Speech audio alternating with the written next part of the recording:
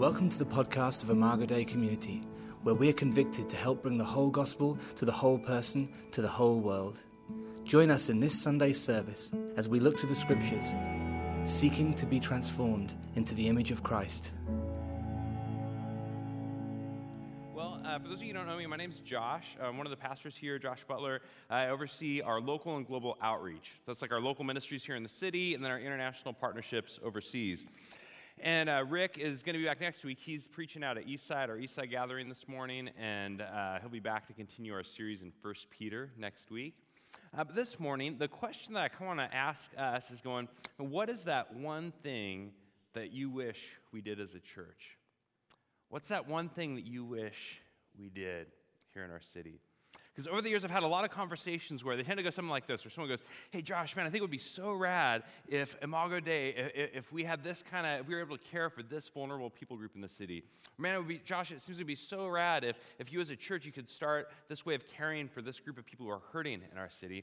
Josh, it'd be so cool if Imago Dei, if your church could partner with this organization that's doing this rad work or launch this kind of initiative in the city. And my response is almost always the same. It's something like, that is awesome. I love that vision. It sounds like it's something that God might be calling you to do. Like to start up and lead. Like you are Imago Dei. We are the body of Christ. We are the church. And I want to help resource and equip and unleash us on mission here in our city. Had a conversation this week with a pastor from another part of the country, and he was asking, he's like, hey, Josh, so how do you start your guys' ministries? How do you kind of launch them? And I go, actually, I don't. He's kind of taking it back. He's like, well, no, you're the outreach pastor, right? So you start the ministries, kind of see what you guys want to do and mobilize people into them. I go, no, actually, we sort of start from the opposite direction. We've had a motto over the years, since back in the day, that pastors can't start ministries, which can sound a little weird at first, right? Like, oh, what do you do then? What do you pay for, right? But it's starting with the premise going, we believe God has gifted us as the body of Christ, all of us, with vision, with talent, with imagination, with dreams for our city, that he's empowered us with his Spirit. And so I see my role less as being the guy who starts the ministries and all, and more as the guy who wants to try and surface the gifting that God has given you, and try and come alongside and equip and resource and unleash us as the body of Christ. And for some, that might look like official ministries, that the church. And others, it might just be the way that we live in our vocation, in our families, in our school, in our neighborhoods, that we could live as representatives embodying the love of Christ into this city where he's placed and called us. So my hope for this morning is I want to try and kind of recalibrate our sense of mission. I believe God has amazing things in store for us. As Gianna said, God's dreams for our city this year are bigger than our own. And so I want to try and recalibrate our sense of mission and just go, what does it look like for us to partner with God and what he's about in this upcoming year? So we're going to be in John 20. If you have your Bible, you can turn there. And so John 20, and to kind of set the stage, last week we were in the first part of John 20, where Easter, where Jesus' resurrection, right? And so last week we celebrated Jesus' resurrection, his victory over sin and death and the grave. And this week, as Paul said, we're still in the season of Easter. It's Eastertide. It's like 50 days, right, as we look towards Pentecost. So we're in the season of Easter. And this morning, we want to look at how Jesus, the resurrected Christ, he sends us on mission in the power of his Spirit. How the resurrected Jesus sends us on mission in the power of his Spirit.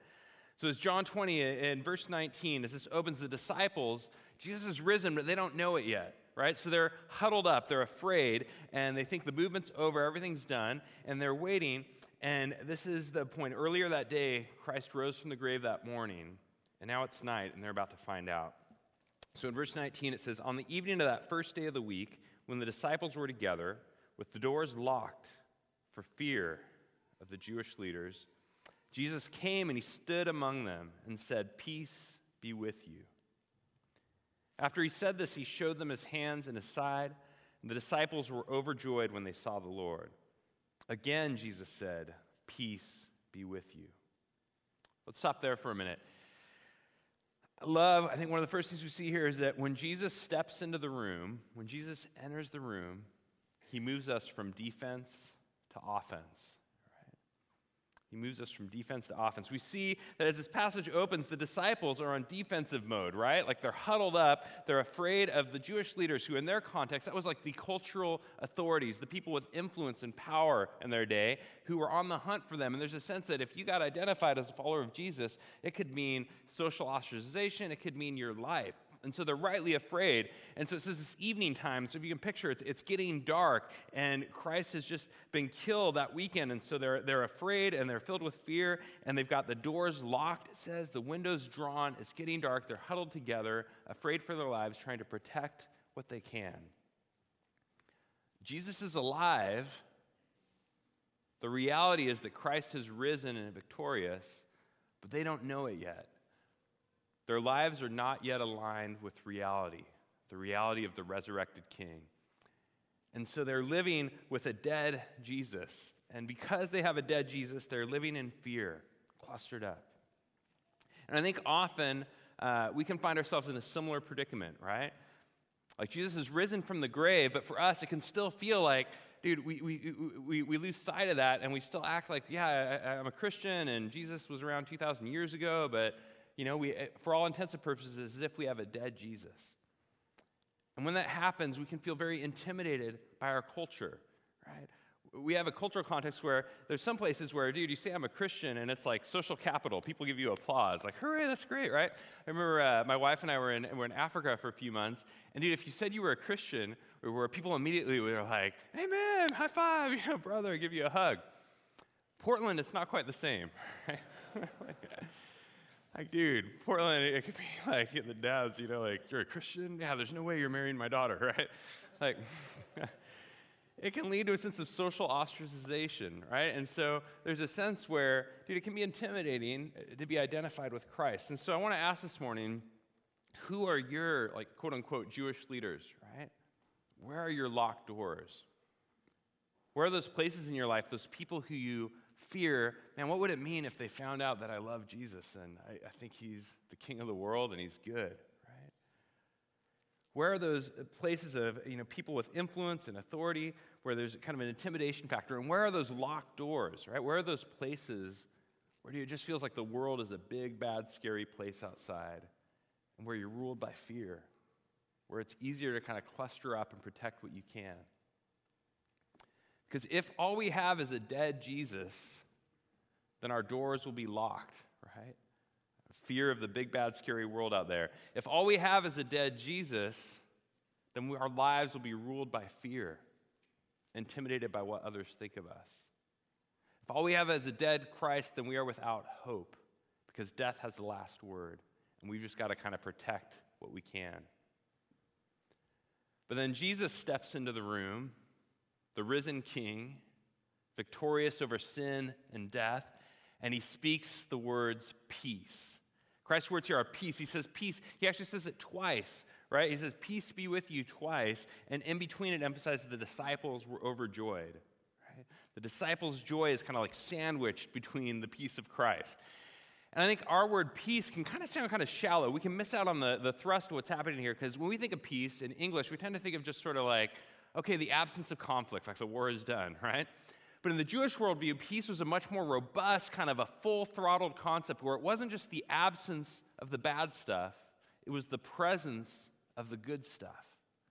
It wasn't just the end of war, it was the presence of life and joy and abundance and fullness. The Hebrew word shalom, it's kind of this robust God and humanity and the community flourishing in right relationship, and there's this abundant life that goes forth. Christ enters the room as the resurrected King, and he comes bearing shalom.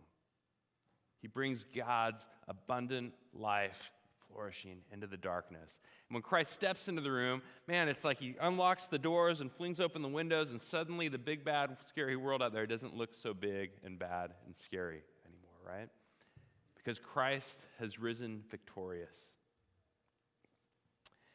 And as Christ enters the room as King, we see that joy, the disciples are filled with joy. Joy becomes the foundation of their mission, right? Like joy is the starting point for where mission begins from. The joy of having tasted the presence of the new creation in the person of the resurrected Christ. When they encounter Jesus, it fills them with joy. Mission starts from worship, right? Like the gospel overflows from joy. And so longing to see Christ glorified in our world, it shouldn't be like this kind of obligation. We're like, oh man, I don't want to be involved with that, but I suppose I have to if I'm going to say I'm a Christian. It should be a want to, right? Overflowing from the joy of having encountered the goodness of God in Christ. I was at a coffee shop this week. I bumped into my friend Brian, and he's a barista, and I come in, and he's like, dude, you'll never believe, I think it's often like romance, right? Like this kind of thing where Brian, he's like, dude, you never believe, he started dating someone recently, he's like, dude, she's so great, and da-da-da, we went out this week, and here's the things I like about her, and I can't get him to shut up, right? Like, it's rad, he's just going off, and pretty soon there are other people in line, and I'm like, all right, dude, I should probably, get over here. But he couldn't stop talking about her. And his proclamation of her was fueled by joy. Right? His proclamation of her was fueled by joy. And so I think the reality is the gospel works like that too, right? It's not this kind of grin and bear it thing. It's this reality that when we encounter the goodness of God in Christ, it's something that we want to share.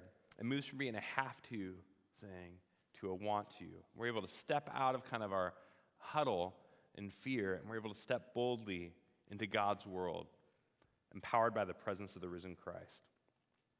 All right, so Jesus moves us from defense to offense. Let's go next in the passage here. Jesus goes on. He tells them in verse 21, Jesus says, as the Father has sent me, I am sending you. As the Father has sent me. I love that it's as the Father has sent Christ, the same way, the same manner. It's not only that we're sent, it's also how we're sent. Right? Like God sends us in the same manner that he sent his Son. In sacrificial love, we're to lay down our lives in love for the world, as Christ has, right? That's why it doesn't really work if we're kind of like, hey man, I'm following Jesus, I'm walking in his dust, and I'm going after him. But then if we're like an arrogant jerk who's like beating people over the head with our Bible, it doesn't work that way, right? Like that's not following in the same manner as the Father sent the Son. And so it bothers me when people are like, dude, it doesn't matter, like the method doesn't matter as long as you're just preaching Jesus, God can work through anything. I'm like, no, well, I don't think it gives us license to become a jerk, right? Like, yes, God can work through anything. That doesn't necessarily mean you want to try and be that anything, right? Like, yes, Balaam's donkey, right? Yes, God can work through an ass. It doesn't mean you want to be one, right? Like, yeah. The method is important. We are called to follow Christ, to be sent by him in the same manner that he came, in sacrificial love, to lay down our lives generously and extravagantly for the world around us, for our neighborhood, even for our enemies. We're sent in the same manner that Jesus was. We're also sent by the same Father, this God who is light, life, and love, and his very being, his eternal existence, who sends us to embody his life, light, and love into the world. And it's not that like kind of God sending us and hanging back at a distance. Like when the Father sends the Son, it's not like the Father's back on the couch like eating Doritos and just going, all right, I'll see how this thing plays out, from a distance. Jesus says, no, I am in the Father and the Father is in me. And if you've seen me, you've seen the Father. The Father draws close to his world in Christ. Rick said last week, he's not distant and disconnected. He is close. Right? And similarly, God sends us, the Creator wants to fill us with his very presence that we could actually embody his nearness, that God could draw near, the Creator of the universe could come close and draw near to your neighborhood in and through you. All right, so we're sent in the same manner as Jesus, by the same Father as Jesus, and we're sent with the same purpose to bring his shalom, his peace, his joy into the neighborhood. I love next how when Jesus sends them, says, the Father sent me, I'm sending you, and he sends them back into Jerusalem, back into the very place they're afraid of, back to the place they were locking the doors from and closing their windows from, right? Like God sends them back into the place they were already at. And I think this confronts how sometimes we tend to think of, dude, if God's going to send me, he's going to send me somewhere far away and exotic and tropical or way on the other side of the world, right? Like people always like, dude, yeah, I think God might call me to Timbuktu. I don't know why everybody says Timbuktu. Like man, there's probably like a huddle of Americans around Timbuktu, like, God called you here too? And the Timbuktu church is like, hey, actually, we're here and we're thriving, we're doing pretty good, God sends them not to someplace far away, God sends them back into the place they already are. What does it look like to see the place that you already are as the place where God has sent you? You heard Gianna earlier share about the refugee ministry. A piece of that story you don't know is that the way this started, about a year ago, she came into my office and she was like, hey, I want to be a long-term missionary in the Middle East. It's my goal. But right now, I'm in college. I'm in university. I got a few years, and I wonder, how can I be preparing and getting ready for that?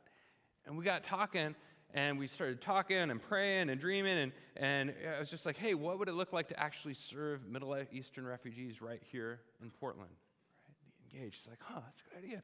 Says into it, and boom, it's blown up into hundreds of people now that she's helping lead the charge to care for refugees in our city. And it started because Gianna learned to see the place she was already at as a place where God had sent her. Another person you might not know here in the church here is Noah Wex, who is awesome. This kid, he's in high school, he's been a part of our youth group and have been discipled there and just really excelled. And this guy has the heart of an evangelist. He is just breathing Jesus where he goes. But he goes, man, right now though I'm in high school, and man, it would be really great. I'd love to host this thing at my school called Jesus Pizza, where I don't have much money, but if we could help provide the pizzas, we'll get folks, high school students, where they can come together. I'll show a YouTube clip, or I'll show some thoughts, a 10-minute reflection on Jesus, who he is, and then host a discussion with students who are interested. And this thing's blown up at his school. He now has dozens of students talking about Christ and exploring Christ together weekly. I think God's got great stuff for Noah down the road, but this has been him learning to see where he's already at as the place where God has sent him. I have found over the years that our best ministries tend to come from the places where we're already at, the places where people are already at. One of the goals for our missional grants, actually, we're coming up now in this season, missional grants, is this time where we open up the floodgates and just go, hey, anyone who's got an idea for a ministry, if you want to start one, we'd love to help assess, equip, and look at helping you launch it, right? And fund it and all that. And what I found over the years is our best missional grants, our best ministries tend to be the ones that come from where people are already at. If you take our foster care ministry, for example, man, that has just blown up into this phenomenal thing in the city, and I wish I could take credit for it, but there's no way I can. I would have never thought of the stuff they thought up in a million years, and the reason they thought of it is because they were actually immersed in that world already. It was started by 3 foster families here at Imago, and it was because they had already been in those DHS child welfare offices to pick up their kids, and the kids coming to them with all their stuff in a black plastic trash bag, waiting for over 8 hours, and the fear and the scariness. It's because they've been in that they could start to dream, hey, what would it look like if we could create these welcome boxes, kind of cute photo storage boxes with $20 worth of snacks and toys and games and a loving handwritten note, letting these kids know that they're seen and loved in one of the darkest times of their childhood. It was because they were in that world. It was because they were in those offices where the most vulnerable families in our city are meeting with their kids, and they saw, man, there's bullet holes in the walls and broken windows, and the furniture's falling apart, and the paint hasn't been updated in 30 years. That they were able to dream and go, what if we as the body of Christ could come in and blitz this place with an extreme makeover, right? And just totally furniture and paint and the works. And now that little seed of an idea from them learning to see where they were already at as where God had sent them, it's grown into over 12,000 welcome boxes made by churches around the city in partnership with Child Welfare. Over a dozen extreme makeovers on every child welfare office in the city, totaling over $250,000 in donated materials and supplies and loads of volunteers. And it was because being in it, they go, dude, we know this is hard, and the families, we don't just want to mobilize them and send them off to the wolves. Let's find ways to support. And so they dreamed up, let's do a foster parents' night out, and let's create a support network. And now there's over 9 foster parents' night outs at churches across the city, caring for over 500 kids a month, and loving on some of the most vulnerable kids and giving these parents a night out, a rest, throwing a carnival festival for them every month. And right here at Imago, our support network, there's now over 25 families who step forward and are journeying through this together. I would have never thought of those ideas in a million years. It came from them seeing where they were already at and beginning to dream, how can we take our experience and what God's given us and the place that we're at and dream about, God, how might you use us to send us as agents of your peace in this place? Another quick one I love is love handles. If you remember this one, like where, dude, folks who are in the medical industry and they're like going, okay, hey, we see people on this side who are getting these intensive surgeries and they're coming out and they're essentially like disabled for a few months, like 4 to 6 months, where they need like this disability equipment like bath benches and bedside commodes and all that. But that stuff is expensive and it's not covered insurance. But we know over here, here's where a bunch of that equipment is, and we can get access to it for free or cheap or donated. And these worlds don't know they aren't talking to each other. So what if we create the middle ground? We'll be the bridge, right? We'll receive this equipment, and then we will, when families come out, we'll go and make a delivery to their home and bring this equipment to them. But we also know, we don't just want to kind of leave it on the front porch and go. We also know that folks are often isolated and shut in and lonely, and so we want to budget 2 hours per delivery to try and step into conversation and be with people. And the first year, I think it was like 250 deliveries or so, and they said over half of them, people wanted them to come in and spend time with them and talk and hang out. They were intentionally seeking to go, they were going, dude, how do we see where we're already at as the place God has sent us and bring who we are to embody the love of Jesus and bring his peace there.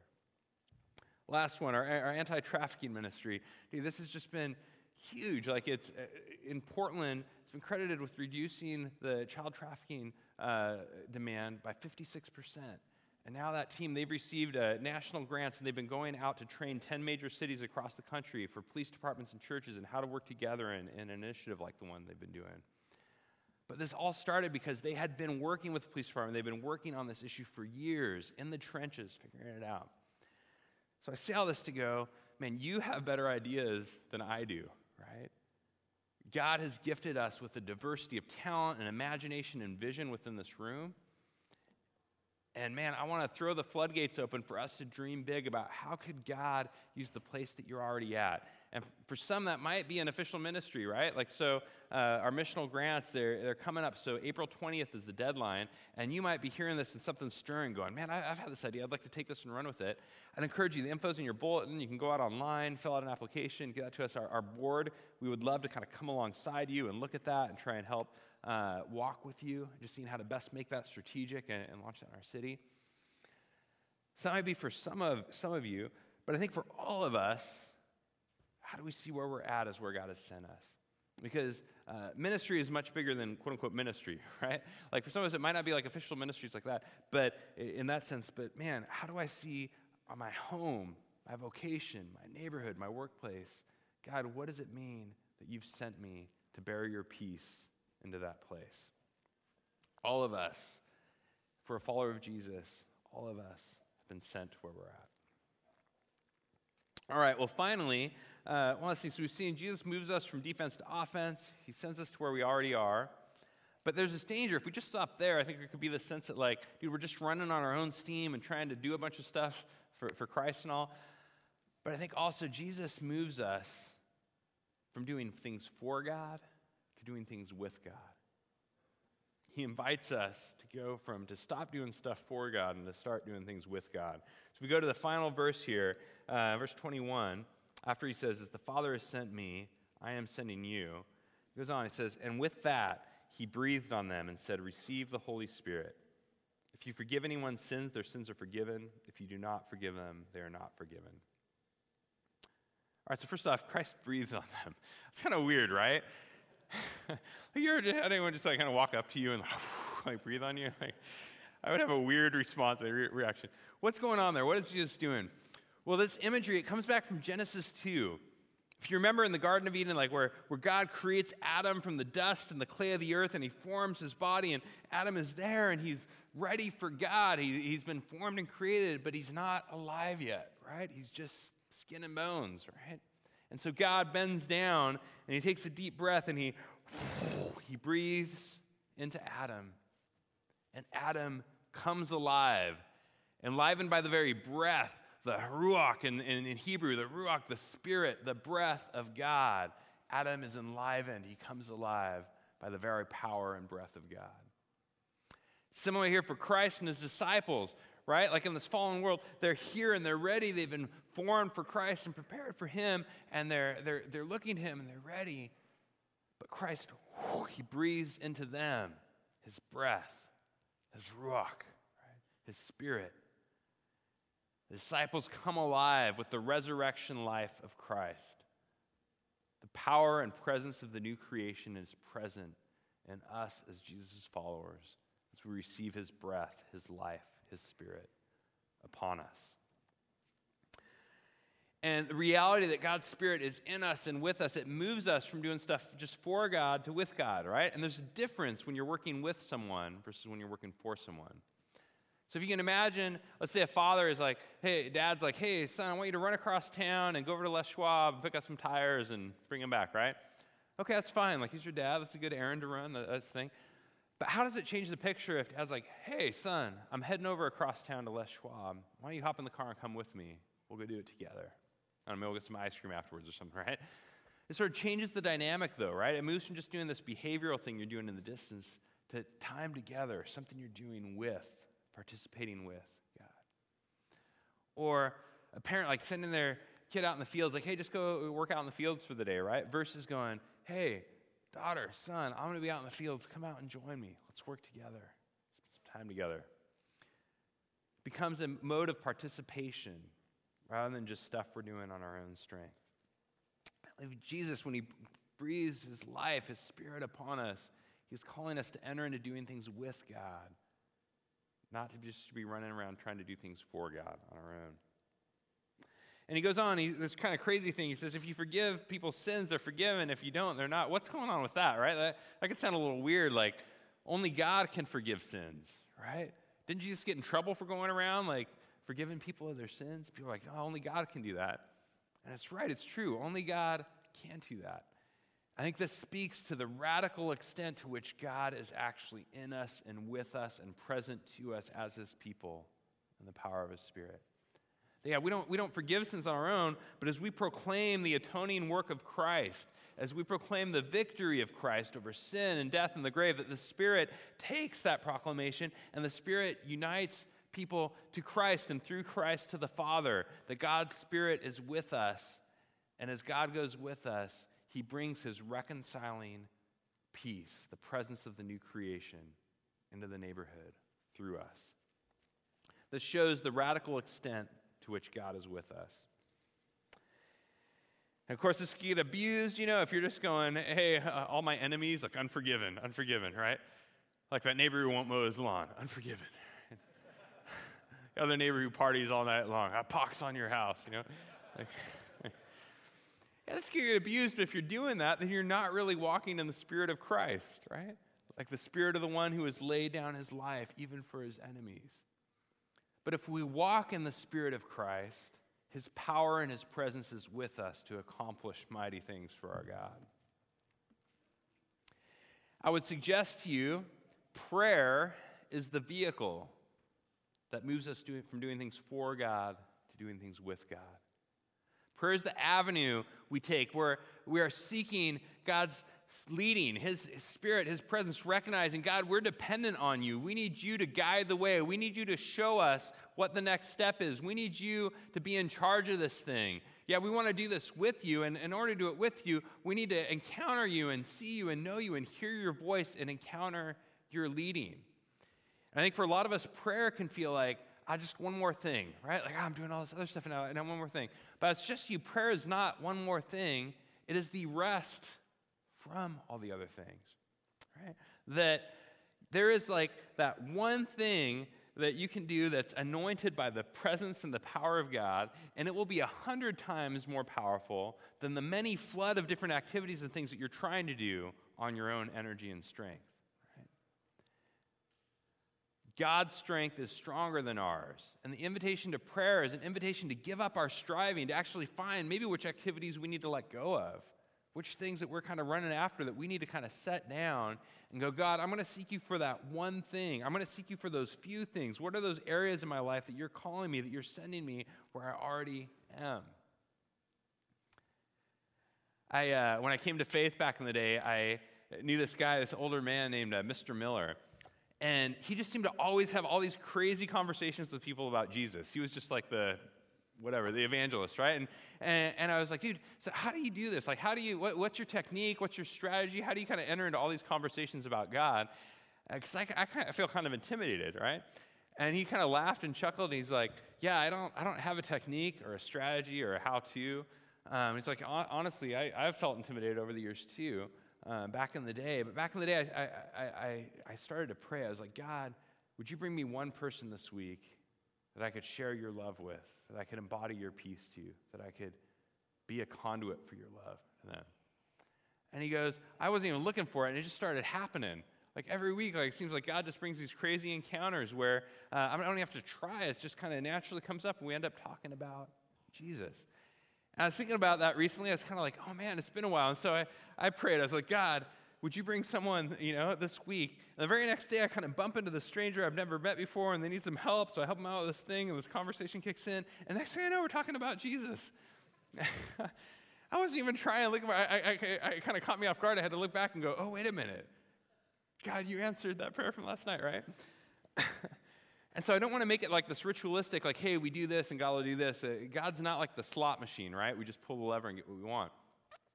But I do want to say that, dude, do we desire, I want to challenge us, do we desire that God would actually be known, glorified in our world, right? And if we desire that, if we long for that, if we want God to be known in our world, then why don't we pray for it? Why don't we seek him and his Spirit to open up those pathways and opportunities? That prayer is evangelism, right? It's not just one more thing. Prayer is the means by which God can bring the right conversations, the right context for us to follow his lead, to be attentive to his Spirit, and to bear his peace into the world around us. And not just evangelism, I'd say prayer is justice too, right? God's strength is stronger than ours. As we look in our city, God can do immeasurably more than we can do on our own. I remember talking to a friend of mine, this missionary years ago, and she was in this place where in her neighborhood there was the brothel that was kind of known. It was this big building that was known as being the place where children had been trafficked to and were in there, and just she knew the exploitation for the women of that place too, and she felt helpless and powerless. She's got, God, I just want to see the captives set free. I want to see this thing brought to an end, but I don't know how. I don't know what to do. And so out of frustration and not having any last resort, she began to walk around the neighborhood, and she would walk around and she would pray almost daily. She would go and she would pray around this place and just pray, God, would you set the captives free? Would you bring your deliverance? Would you bring an end to the things that exploit, destroy? She said about 6 months later, there was this like minor earthquake, right?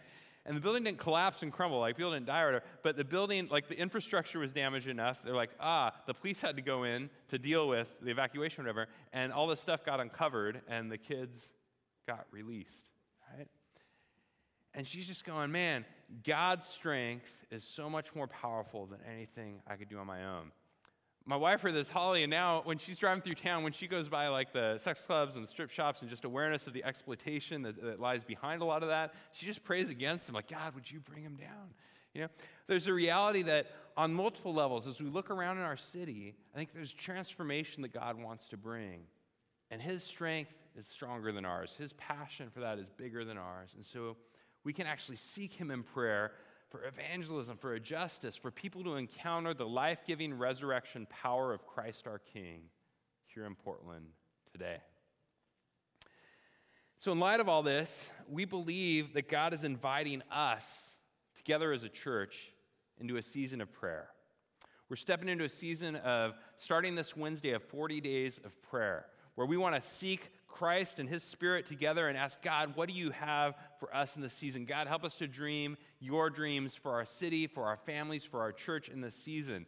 And it's coming out of a place, too, of recognizing our need, right? That it's not like, hey, we're just doing great, and then we'll tack this on. It's like, no, we recognize, God, we are in need of you to show up. Man, many of you know, but we have many marriages this last year that have been falling apart and hurting and struggling. We have illnesses that have been skyrocketing, particularly to kids. It's been crazy, like the skyrocketing amount of, my daughter was one, but there's been a flood, kids getting extremely sick. Many of you have been talking lately about, the budget crisis and all, right? That we had some budget issues recently, and we've got like issues that have been scenarios of apathy and divisiveness and just stuff going on. And so us recognizing together collectively as the body of Christ, we need you. We want to seek you. We want to seek your Spirit, your leadership, your guidance for us in this season. And our city needs this, right? There's a lot of changes going on right now. You've probably noticed, but there's kind of sky rises popping up and apartment complexes, everything all over the neighborhood. There's sort of a new wave, big money coming in, new wave of gentrification, of new folks getting pushed out to the outside as well. And so Portland is going through these dramatic changes over the next few years. And it raises this question of, God, wow, what does our presence as the church look like in the midst of that? God, what do you have for us in the season of how we would be an outpost of your mission and your kingdom here in our city? And the answer to that, honestly, I don't know. That's a good thing because it presses us into prayer, that we can seek God's lead. God, what would you have for us as your people on mission here in your city this year? And so when you walked in, you got these cards, the 24/7 prayer cards. They've got the website on there where you can go out and you could find the online calendar, and we can sign up together for 1-hour slots, right? You can do it yourself or with a few friends. And then it'll be in the prayer chapel here on the other side of the sanctuary. The doors there, prayer chapel will be open, be available 24/7. If it's between like 10 p.m. and 6 a.m., ask you maybe to find like 2 friends, come in groups of 3, or you could sign up for an hour and do it at home, kind of during those late night hours. The big picture here would be us wanting to seek the presence and leading of God in this season. And likewise, when you walked in, you got these cards. It's God, I want to see, ... right? And these are an invitation. I would invite you as we enter into this time of worship to actually be dreaming and thinking, God, what is it that I want to see? God, what is it that I want to see in my family? What is it I want to see in our church? What is it I want to see in our city? What is it I want to see in my life in the months and the year to come? That we could dream God-sized dreams for our lives, for our church, for our city. And when you fill those out, on the way out, you can take those back to the red buckets. You'll see them out there and drop them in there. And we're going to take these. They're hard to miss. They're everywhere. You can drop them in the red buckets, and we're going to take these and turn them into an installation in the prayer chapel that can guide us through these 40 days of prayer. Where we're approaching Pentecost, that celebrates the coming of the Spirit and power and God's mission going forth in the world. So we're anticipating that this Wednesday, next 40 days, and we're going to turn these into a place to help guide us as we seek the presence and the power of Christ in us and through us, our city. So in closing, I want to invite us this morning to dream God-sized dreams for our lives in our city. To recognize that as we encounter the Spirit of the resurrected Christ, he moves us from defense to offense, away from our fear. He sends us to the places we already are with fresh vision and imagination. And he invites us to experience doing things with him rather than just for him. Would you join me in prayer?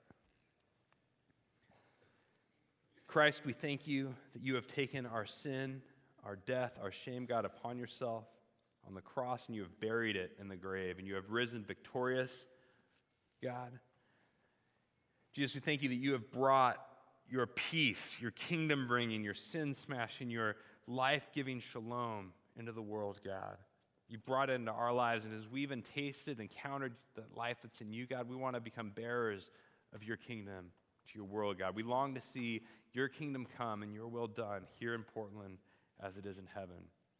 So, Father, we dedicate this upcoming season to you where we want to seek after you in prayer. We pray, God, that you would give us your dreams for our lives and for our city, God. God, that you would give us your God-sized dreams for your kingdom transformation to break into our lives and through us as your people. And Father, we pray that you would move us out of those areas where we feel afraid or intimidated, that Christ, we would recognize that you are alive, that you have your power and you've given it to us. You walk with us, and you invite us to step in and participate with you in the things you're about in your world, God. In the name of Christ we pray. We pray that God will use this message to strengthen your faith and draw you into a deeper relationship with himself. If you're interested in hearing other sermons or want more information about the church, please visit our website at www.imagodaycommunity.com. Thanks a lot for listening.